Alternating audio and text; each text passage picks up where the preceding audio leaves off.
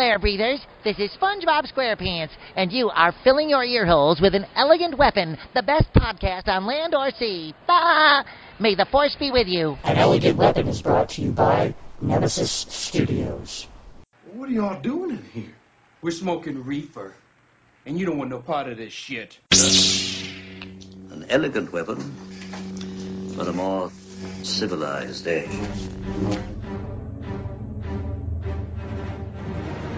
This is a journey into sound.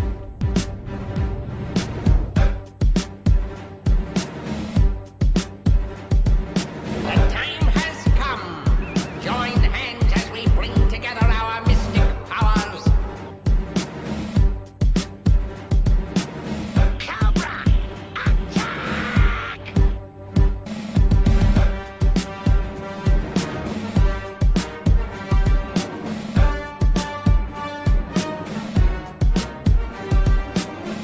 Exterminate! Exterminate!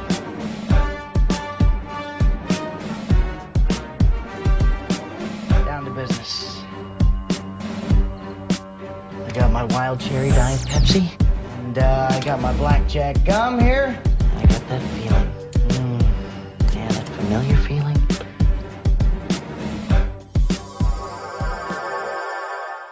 Ladies and gentlemen, welcome to An Elegant Weapon, episode 167. My name is Jay, the Jedi Russ. Please excuse me while I flick my bick. Why, what's the matter this cat here? High. What do you mean he's high? Full of weed. Full of weed? Yeah. Why, what is this cat anyway? That's the reefer man. Yeah. Why, look at that dog. He looks like he's losing his mind. That's lost his mind? Yeah. Come on, let's get away from here then.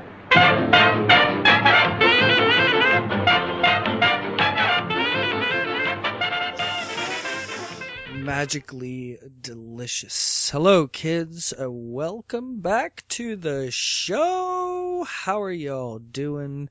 I'm doing fine. I hope you're all doing fine. This week on An Elegant Weapon, I am welcoming writer Mr. Josh Dahl. Josh Dahl is the other half of Rapid City.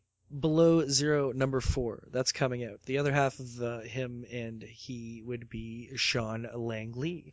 Sean Langley, the artist, recently on the show a bunch of weeks back there. You can go back, check that out. Hear my good time chat with Sean. Got to get Sean back soon. We got to do some Who talk because Doctor Who has just been so fabulous. I've been loving it. Just loving it. I can't get enough of Capaldi. Can I get enough at all of Capaldi? I'm even a fan of the Sonic shades. So, yeah, a little whacked out I might have been at the beginning of this conversation. I don't know if you'll pick up on it. I'm not sure if I would, but I definitely remember feeling it because just prior to having this conversation that you're about to hear with Josh, I had been recording one of my other podcasts called 2 J's Later with El Jaquez. And basically, we were wake and baked to the maximum, dude, and just babbling, as that's what 2 J's Later is. It's me and Josh getting high as shit and talking shit, a whole lot of shit. But if you like shit, go check out 2 J's Later on the Points of Interest podcast network. But anyway, so I just finished doing that, and I went from the basement up outside into the backyard, and I got a message from Josh, who I'd days before talked to about maybe recording that day, which was Monday, which was Canadian Thanksgiving. And so he hit me up, and he's like, so when do you want to do this? And I was like, oh shit, I got to go to my in-laws for Thanksgiving dinner in like an hour. So I was like, I can do it like now, or we can do it later. He's like, let's do it now. And I was like, oh, little bit of twitterpated, little bit of flabbergasted. So ran inside, ran downstairs, and we began our conversation, which fluidly as usually turned out very, very nice. Most of you kids are very, very nice. It's very, very rare that I have someone on this show who's not super nice. And Josh is a nice guy. And not only is he a nice guy, but he does nice things, as you will hear. Nice things for other kids. And tonight, for you kids, the nice thing he's going to do is talk to me. So we talk about him and Sean Langley. He and Sean Langley? Him and? He and? Sorry, just having a grammar discovery moment within myself. Sean Langley and he are creating a new comic book that is in their Rapid City series. It's Rapid City Below Zero, number 4, and they're trying Kickstarter this time. So he's come on the show. We're going to talk about the Kickstarter. So go to Kickstarter and look up Rapid City Below Zero, number 4, by Josh Dahl and Sean Langley, and check it out. It's beautiful, beautiful, beautiful work. I haven't had a chance to read it yet, but I've seen the images that have been portrayed, and good Lord, Sean Langley is just a special, special artist, and it was a really special time getting to know his writer, which is Josh, and very cool dude. So that's what you're going to get. Also, this week, I just want to say one little thing. I must remind you that this and furthermore a few episodes of An Elegant Weapon are brought to you by Pints and Pages, which is an event that will be held in Toronto, Ontario at the Cameron House, November 14th and 15th, in the back room at 408 Queen Street West, from 3 to 7 p.m. And basically a bunch of really cool artists from the GTA will be gathering there to drink, draw, and be merry. Mike Ruth, Ricky Lima, A. Shay Han, Jason Liu, Sean Daly, Shayna Mato. It's a heck of a lineup of a lot of really, really cool dudes, many of which have been on the show before, and we'll be there, and we'll be podcasting the event. It's a Facebook event, so you can get on there and look up Pints and Pages too if you're in the Toronto area or the greater Toronto area. Toronto Blue Jays just like a couple hours ago defeated the Texas Rangers to go to the ALCS, and that's pretty cool because it's making it feel like 93 again all up in this bitch. So that's fun times. But yes, other than that, everything is fun and everything is cool. Especially this conversation with Mr. Josh Dahl of Rapid City. Please enjoy.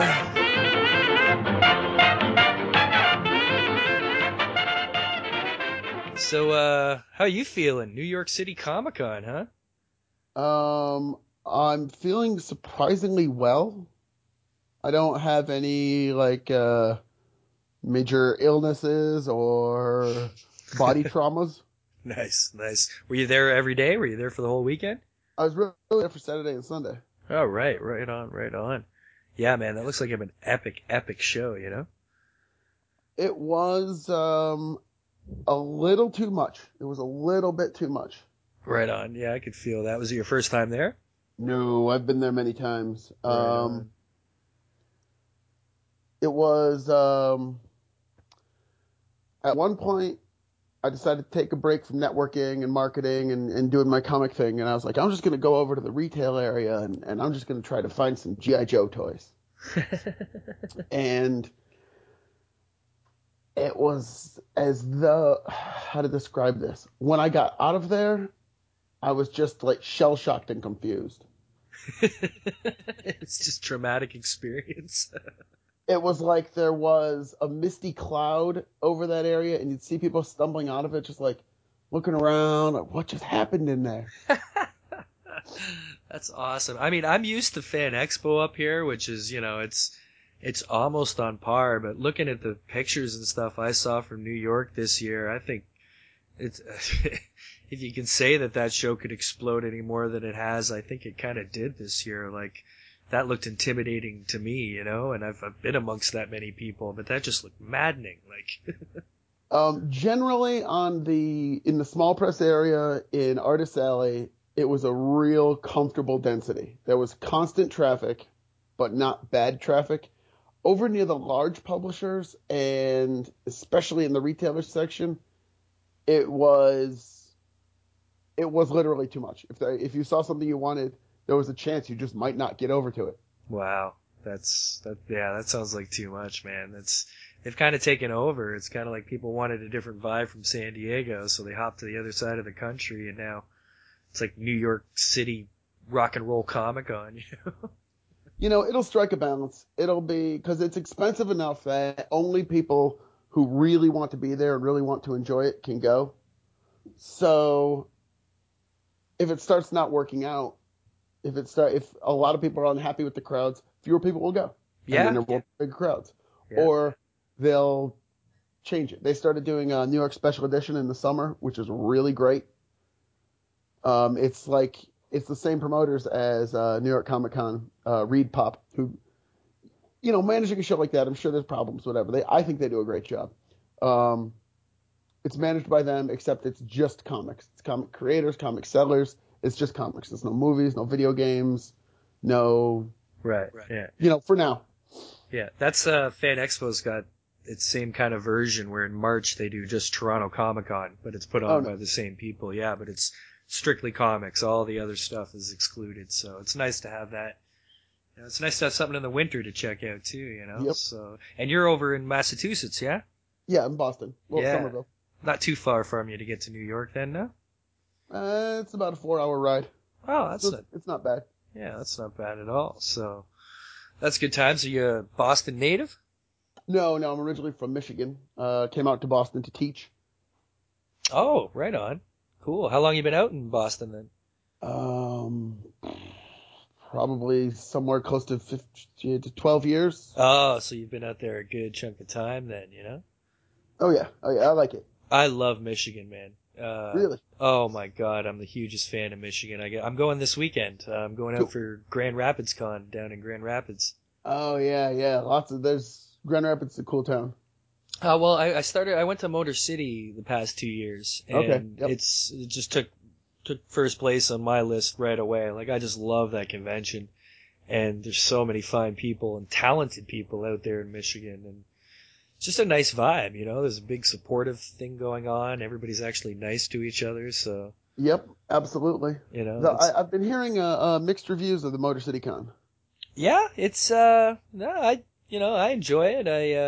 The cool thing I like about it is it's actually at the convention center that's attached to the hotel.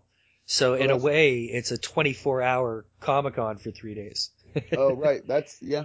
And that's the part I like about it. But I mean, it's getting big. I mean, that could be something I see, some long-time attendees maybe not being huge on, is how big it's actually getting, I've heard complaints about things like the hard airplane hangar cement floors. Is that still a thing they have?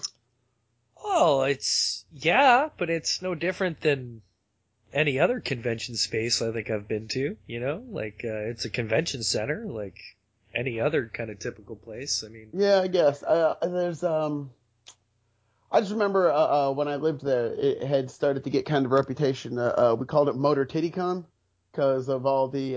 It started off with just a few Playboy centerfolds signing their pictures, and then it got to be with porn stars. Oh yeah, no, it's well, I think they turned a different direction or something. Cause, well, that's good.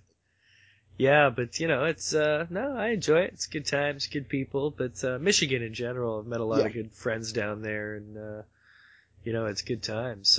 So were you involved in writing and stuff before you left out there? Like, is that what you involve your teaching with, or? Yeah, I was part of the Kalamazoo City Comics Commission. I was part of comics work in Kalamazoo. I started writing some version of Rapid City. In fact, Rapid City is based on Kalamazoo, Michigan. Oh, cool. How long's the series been going? Because it's number 4 that the Kickstarter's out for, right? So how long you been into this? That's a tricky question, because just Rapid City itself. Like, when did the first issue come out? The first issue came out probably 5 years ago. The first version of Rapid City that was a comic. There have been now, let's see, I've got the 3 Below Zeros. Before that, there were 4 Objects at Rest. Then there was a random issue 11, and then there was a standalone before that. So what are we at there? A bunch. Yeah. And then the concept was sort of stretching back before that. There was an Ashcan done. Actually, that I debuted at a Motor City Con several years ago. I don't even remember when. Rad. For those who aren't familiar, what's Rapid City all about? Give us your elevator pitch there. I'm gonna go beyond. I'm gonna do more of the escalator pitch, if that's okay. Absolutely. No, it's a much more enjoyable ride. Because I already mentioned the tie to Kalamazoo, Michigan. So basically, the idea for Rapid City was I wanted to write about the music scene in Kalamazoo. Okay. And I'm not very good at writing about music. What I'm good at writing about is superheroes. Okay. So I just told it as a superhero story where powers are a metaphor for music. Cool. All the different reasons people get into music or all the different reasons people get into superpowers. That had a shape and a form for a little while. Started working on that story with some friends. Then it sort of morphed into another thing, which became Rapid City Objects at Rest, which is the 4 issues I had out recently about a superhero about a guy who wants to be a superhero trying to become a superhero. Okay. That I did as a script writing project, which ran 24 issues of just script. At the end of that, it turned into issue 25 of that turned into Rapid City Below Zero, which is the book I'm working on right now. Okay, right on. So it's been a steady, slow evolution, kind of. Yes. Yeah, that's rad. So where does it start for you how old are you when you discover you want to write? And is it always been comic books for you, or? It pretty much always has. I've taken different writing classes and, this or that, but it's always been, if the assignment was to write, a 5-page prose story, I would write it as close to a comic book as I could. That's Okay. just, it's somewhere hardwired in my brain. It just is. So, like, were comics introduced to you at a very young age then, and they were just always your thing? I don't remember. So young, it's just always been there. Loving Superman and liking the Iron Man cartoon and getting an Iron Man comic book on a family vacation to Florida. And then nothing for a while. And then I liked G.I. Joe comics.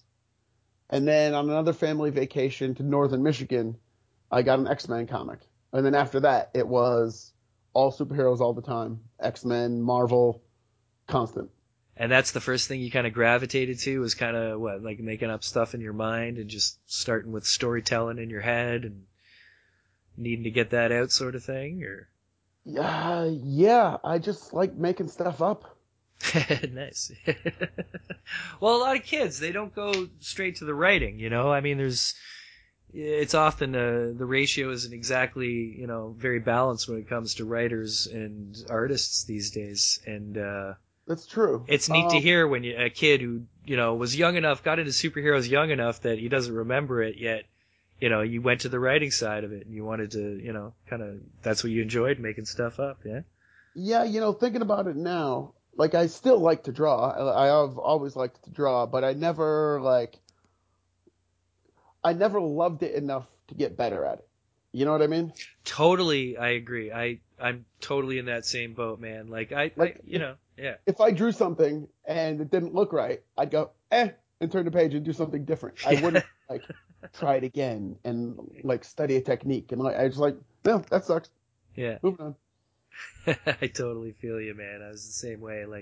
I still even love to draw, but yeah, I never loved it enough to put the time in. And it kind of sucks because when you have a little bit of talent, you're like, man, if I'd really practiced, I might have gotten pretty good at that, So yeah, but whatever. Just keep on going, keep doing it for fun. That's why I got into the podcasting. Fulfilled a lot of old school creative things I never got to do.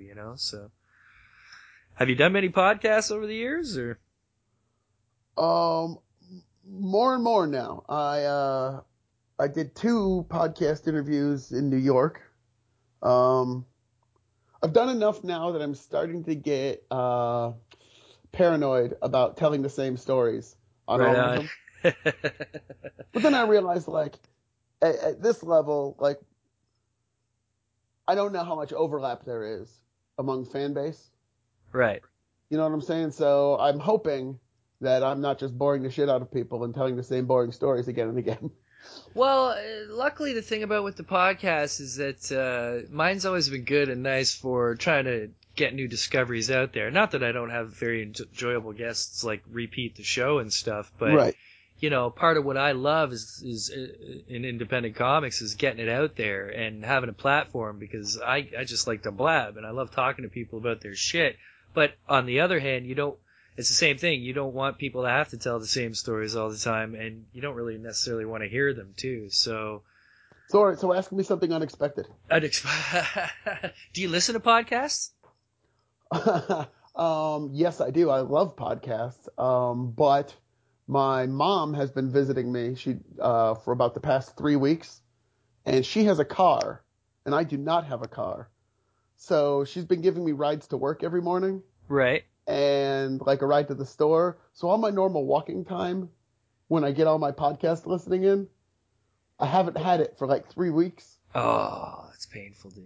That's painful. And it's starting to like freak me out a little bit. So what do you listen to when you can? I listen to a lot of sort of pop informative podcasts. I love like Freakonomics and Stuff You Should Know. I listen to some technical comics podcasts.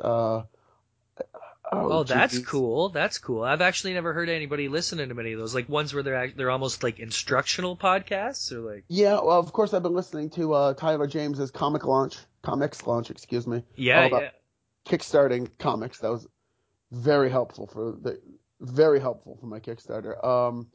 I think there's one called Off Panel. I'm bad at remembering names. Oh no, it just comes onto my ear. So I don't. No, that's cool. It's awesome because I think I'm familiar with one or two of those, but it's always great to hear that Kieran Gillen used to do an excellent podcast about just the way comics are made. He did an excellent one where he goes back and forth with Matt Fraction about writing Hawkeye in the Marvel style. It's fantastic. Oh man, yeah. See, I love that shit. It's good times. I'm so addicted to podcasts. Dude, you want to talk addicted to podcasts? Like, I actually have the kind of a job where my day existence, I'm a tree climber. Oh, neat. Yeah, and so I spend my day swinging around like Tarzan, and I can just listen to podcasts all day long. Yeah. And I run out far too quickly, so I'm always trying to find good ones. But while I'm doing the dishes, while I'm walking the dog, like absolutely any chance I get, like I don't think I've listened to music in 4 years. I'm so with you. Like it never dawns on me. And then sometimes I'll run out of a podcast and be like, and I'll put music on and it'll be weird. Like I'll just put the radio on in the car and be like, this is not right at all. Like I will at times, if I'm listening to something, I'll say I'm listening to a writing podcast and they'll say something very interesting. So, like theme can be used for, and I'll at that point switch over to music because I just want to walk a few blocks and just think about what they said before they move on to the next thing. Sure. That's an interesting technique. That's cool, man. It's, never thought of. Like, I've often listened to certain podcasts where they're like, do this or try that and press pause, but I never can. I just gotta keep listening. Like, your hands are busy, I guess, climbing trees. Yeah, it's hard because I have a lot of hours to fill, man. And, I listen to a lot of the big ones, of course, your What do you listen to? Well, on the big, there's a few I listen to of the big, typical ones. My all-time favorite podcast is Hollywood Babylon. Kevin Smith and Ralph Garman. I tried a little bit. Every once in a while I try some of those Smodcasts and they just don't quite do it for me. Well, this one just hits my funny bone. This one's just, it's kind of like their version of Entertainment Tonight. Like, it's kind of your typical, like, geek news, like, podcast in a way, but these two are just beyond hilarious. It's a live show. It's just fun. There's a lot of audience participation, but it's to me personally, it just hits my funny bone where I laugh till I can't breathe. And every Monday morning they release it, and it just starts my week off like, oh, nice, so nicely. And if there's a week it doesn't come out, like I'm like, this could be a bad week, But other than that, I listen to some Joe Rogan, but it's hard to keep up with him. He puts out like 50 hours of podcast a week. Do you listen to Mark Maron?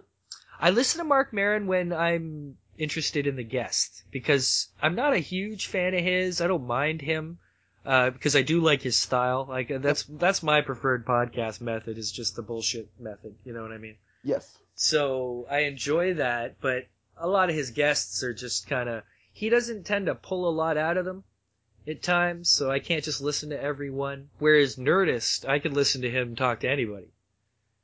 And, it doesn't matter. But he's been fun because I've watched him improve. Like, I don't think he's the greatest host ever, or, he's still got things he does that are funny, but for the amount of years I've been listening, he has come a long way. It's been fun to see him change and evolve, and that's what I enjoy about it. I don't think I listen to many podcasts for the humor. I think that's one of the reasons I don't like the guy on Nerdist, the host. Oh, Hardwick? Yeah.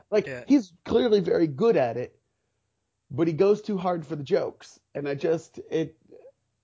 Yeah, I could see that. It's something he used to do really badly too. I think he's learned about a lot about who he's talking to. Like, he used to kind of talk to everybody the same way. Oh, right, I gotcha. Yeah. And like recently he did he still keeps it light.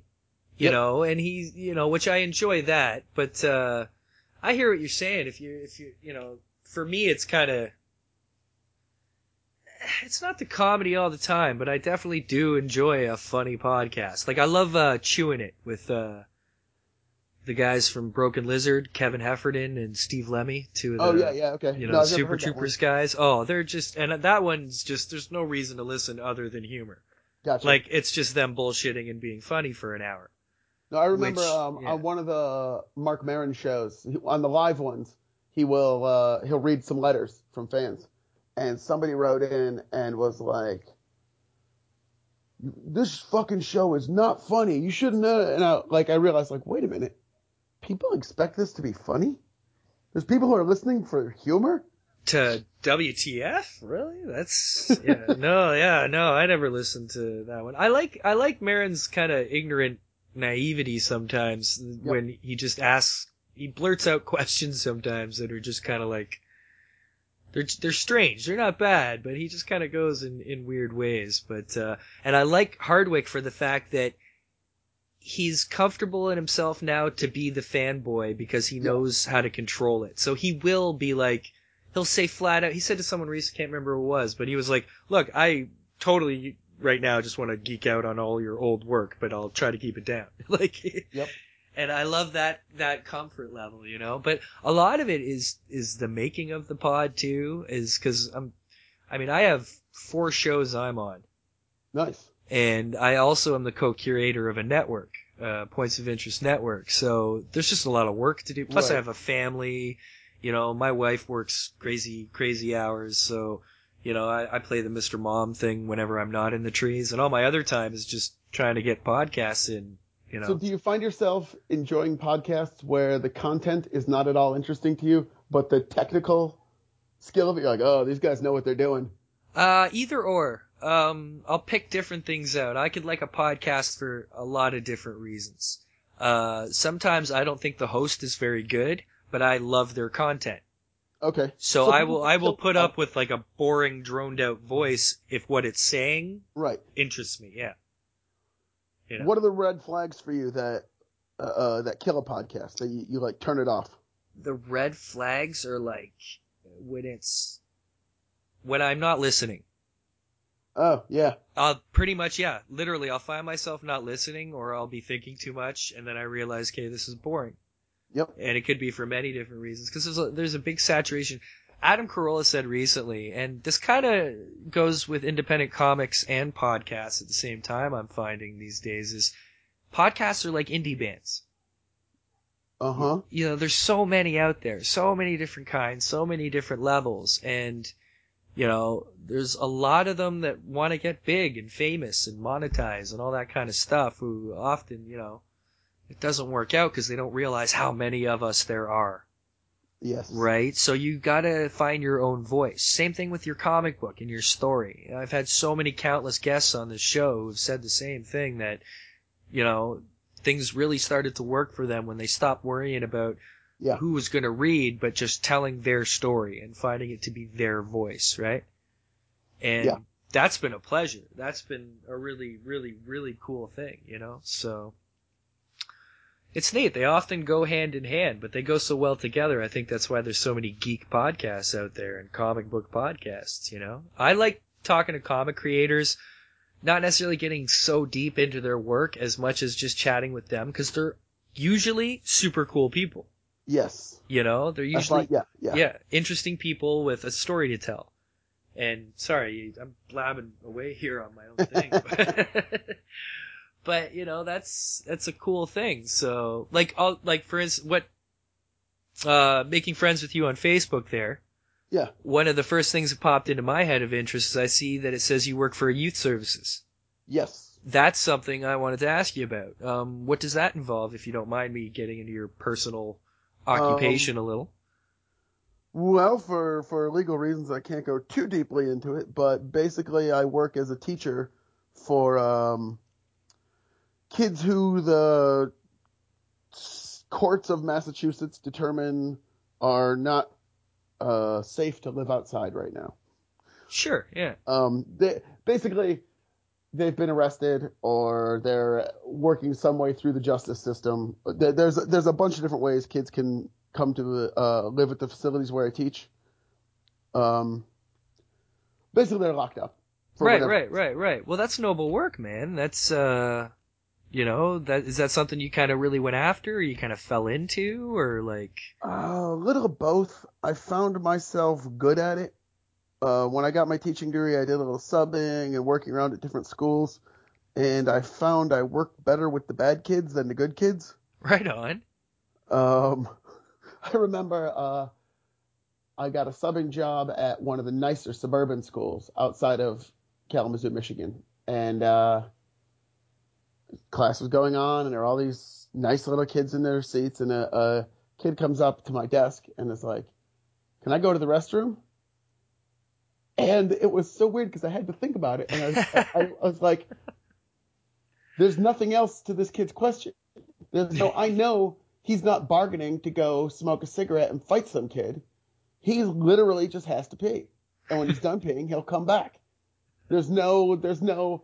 He's not bringing any bargaining chip to the table. There's no like, no, you can't go right now. You got to sit down and do your work. And when you finish your work, then maybe you can go. It's right. just, yes, you can go because I trust you.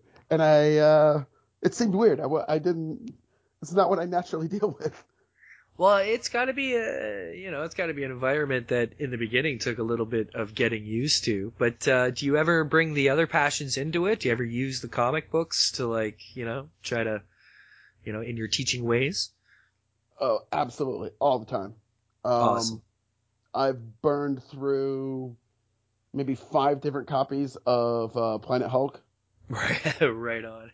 Because, hey, big surprise. Emotionally stunted, violent teenagers really like a story about a guy who gets sent away to a place that's full of monsters and has to handle himself there and comes back a better man. That's awesome. Huh. Gee, I wonder what they like about that. Is it the science fiction aspect? Is there any possible way that they could be identifying with this story? That's cool, man. Have you ever come across diamonds in the rough, some troubled kid who could just draw like a fucking killer, or like? They can do a lot of things like a killer. No. Well, sorry, maybe poor choice of words, but. No, I have come across a few quite talented kids. How dark do you want to go with this? Well, not too dark. I'm just saying, are you in a position? Well, you are in a position, so it must be a good thing. I mean, must be a good feeling to be able to help these kids who are in a tough spot, especially when you see the ones who have this talent and passion for it. That's just got to be a cool spot to be in, Yeah, I've connected with kids more on a level of I've made more connections with when they see I make comics, and I can tell kids who have some sort of creativity, like, just do this. I did this by doing it. The thing you want to do that thing. A few kids hook into art, a few kids hook into writing, or just whatever it is they're doing. They have that sort of, you know what it is, the thing you have for other people who are doing something. Right, yeah. Just that interest, that, yes. You know, that curiosity that kind of keeps you going, you know? Like, I mean, it's got to help a kid. I mean, I got to imagine some of it comes just because a lot of these kids, and you know, I've had certain problems in my life where I know a lot of kids just go a wrong way because of just simple confidence issues.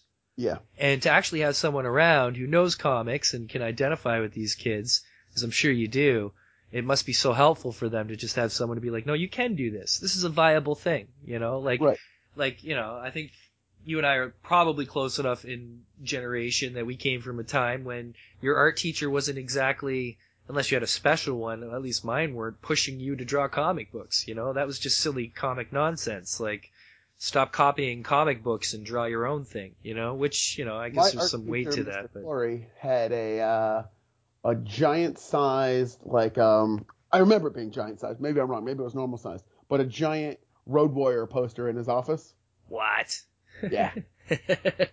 So maybe there, and you end up being a comic book writer, right? So yeah, it just goes to show you, man. That's I like to hear those stories, you know. Like some kids just aren't in a position. So good on you, sir, for furthering the cause. But as far as your particular cause, is this the first time that you've kickstarted an issue? It is. So this is a nervous time. Yeah, much less so, again, thanks to Tyler James's Comics Launch podcast. A lot of the mistakes I would have made, he pre-handles it. But don't do this, do this.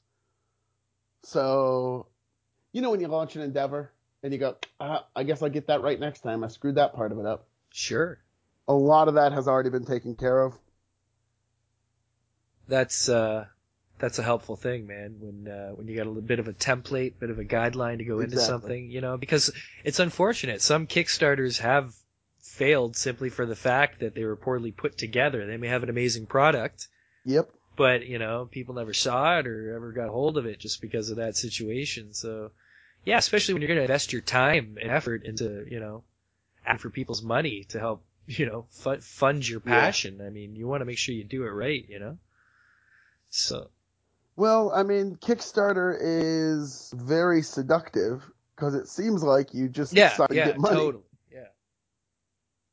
And no one who is doing it successfully is saying this is a hell of a lot of like humiliating hard work, or because they don't want to put that out there for the people who have donating or backing them. So it's easy to get this illusion of it's just a money tree. Yeah, totally. And you see that, unfortunately. And often kids, they'll just plain old rush into it, you know? They won't have their thing together. And it's like, got to take your time. If you're going to do it right. Because you want it to be successful, right? Like, you know, the end goal is to be able to make your goddamn comic book, so. Yeah. In researching this, you know, I looked at a lot of successful ones and a lot of failures and ones that were succeeding in the process of failing. And a few you see that are real close. Like, either they're not ready for Kickstarter yet, like go work on your comic book for another year and then come back, or just something in the presentation is wrong. Like, they don't realize that Kickstarter is a presentation platform in itself. So there's sections not completely filled out, and it just, you can see this could have worked. And then there's ones where I don't even know what we're thinking. There's no way. Well, that's a very good way to put it. It's a presentation platform unto itself. Like, you know, you're kind of becoming your own marketing team, you know? So it's pretty good. As we sit here, things are looking pretty good for you, sir. We're at 1618 of a $2,500 goal. Still got 19 days to go. Plenty of time. Yep, so, I saw that myself. Everyone I mentioned this to you at New York Comic Con this week, everyone who knows something, as soon as I said I'm over 60%, everyone went, Oh yeah, you'll make it. Don't worry, you'll make it. And I had to tell all of them, like, part of me knows that. I know that. But if I take that in, then I'll get soft. Then I'll stop fighting for it. And so I have to deny it. That is a very, very general consensus across my guests. I think you just put it the most plainly and simply, but that is definitely the thing. You gotta keep it up till the end. You can't rest, you know? Yeah. And it's been fun because a lot of people handle it differently. Like, I've had some guests who are just like a nervous wreck. Like, they just can't keep their shit straight until the thing's over, you know? And then I've had other people who be like, yeah, if it happens, it happens. So, well, you know, on the third day of my campaign, the boom petered out, and there was on the first 2 days I was hitting refresh every few minutes and going, oh. On the third day, nothing all day, and the scared little idiot in me, excuse me. Sorry, I yawned because my own story was boring. No, there's New York Comic Con catching up to you. Oh, that is true. I wish there was some like a hot chemical substance I could just drink that would like, restore my energy. Perhaps made from some sort of earthy bean. I don't know. That's crazy talk. Anyway, yeah. So I had that little fear, that terror of like, oh, what if? And then I just remind myself, I know how to work hard to get my comic out there. That's the thing I'm good at. I don't need to. If I'm getting scared about no backers, then I'll go out and get some backers. Right. That's not something I need to worry about. That's nice. See, that's a good attitude to have. Like, if you know, if I got to work harder, I just got to work harder. Is basically what you're saying, you know. And that's a lot of people miss out on the hard work part, kids. Oh my God, you know, it makes me so like these people who have something and then zero backers, or I see people who have been languishing at like $600 for a week. Go get some more money. Yeah, yeah. It's, you know, keep it going. It's I have had an incredible track record, and I'm very proud of this track record because I've had many, many Kickstarters on this show over 166 episodes, I think this is. And I think maybe 2, maybe 3 were unsuccessful. Fantastic. And we're talking a couple dozen. And so what's the secret? What are the most successful you have to ones appear on an elegant weapon. All right. In which case you will have a 95%. No, I think it's the hard work. Now, It's been is it just that? It's the enthusiasm that the guys bring. The guys, some of them have, even the ones that I can think of one in particular. I'm not gonna call it out, but one in particular that wasn't successful is one of my favorite ideas I've ever seen, and it's being executed well, and I think it's a fantastic idea, but they just felt just a little short. Oh, yeah. And it wasn't, that one was tricky for me because it wasn't I didn't see them do anything different that I haven't seen a whole bunch of successful ones do. Like, they pushed it, it was presented well, they, never let up on it, and that has usually been the trick. That's usually what I've seen is show your passion for what you're making. Show how badly you want to create this, you know? Don't dog on people, and there's certain, of course, actual technical, logistical etiquettes to Kickstarters and promotion, Like, I'm often turned on, like, oh, I hate when you get those Twitter messages. Thanks for following me. Check out my comic. I'm least likely to check out that comic. And just because I know you didn't send me that. I know you didn't reach out to me. Anyone who follows you gets this automated message.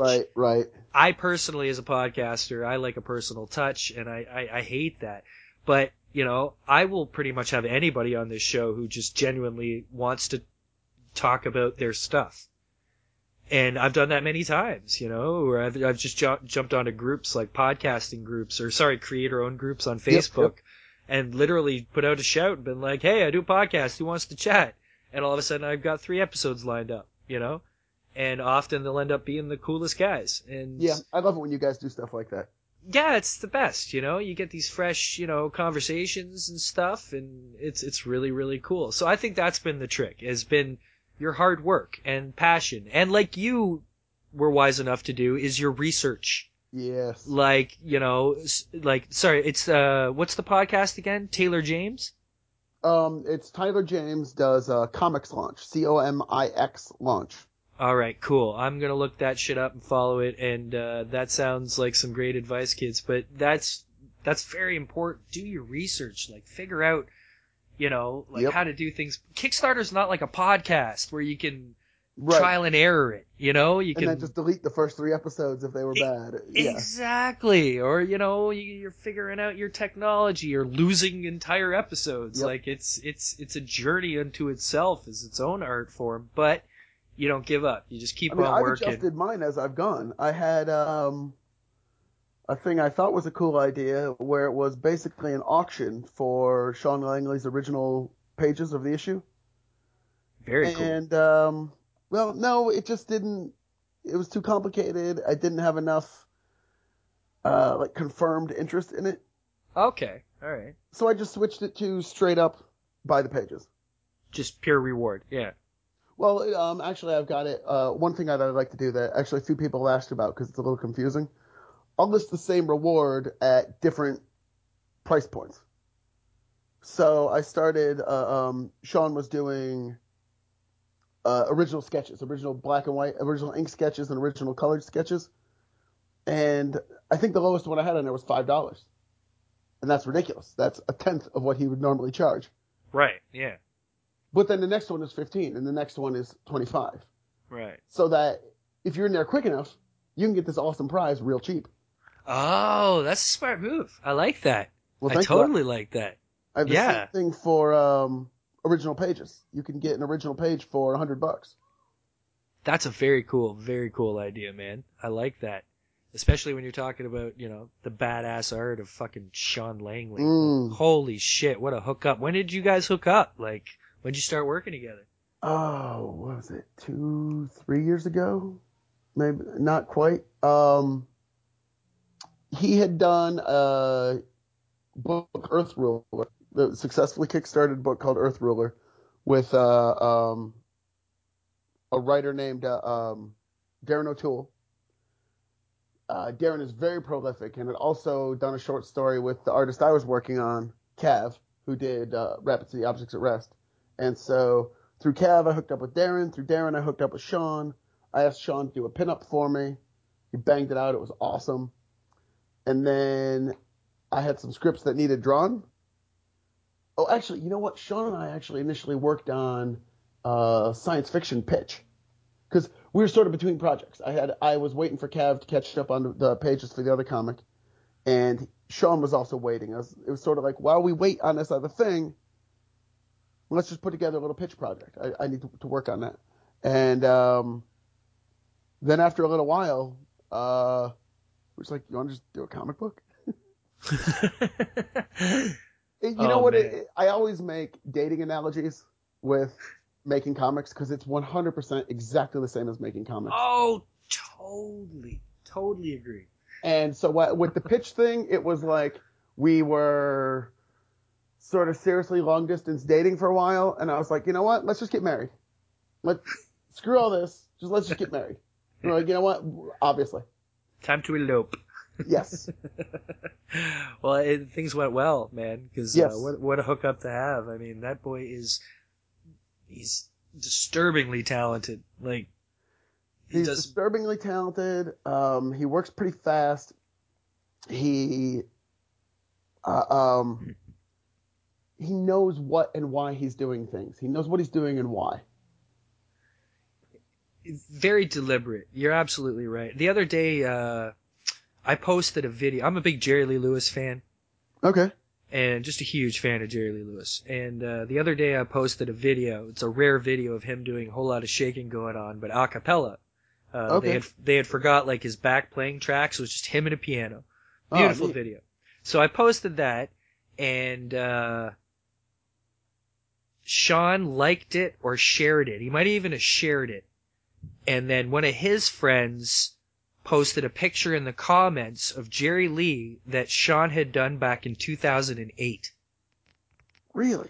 And I was just like, you gotta be fucking kidding me. You actually did it's a crazy picture of Jerry Lee at the piano. And he did it back in like 2008. And I was just like, wow, that's like, I already thought he was amazing. And then here back in 2008, he's drawing portraits of Jerry Lee Lewis and shit. It's like, he may be the coolest dude out there, man. So. I love working with the dude. Well, I have to get him back on the show. He was on a bunch of episodes ago there, but he's also a huge Whovian.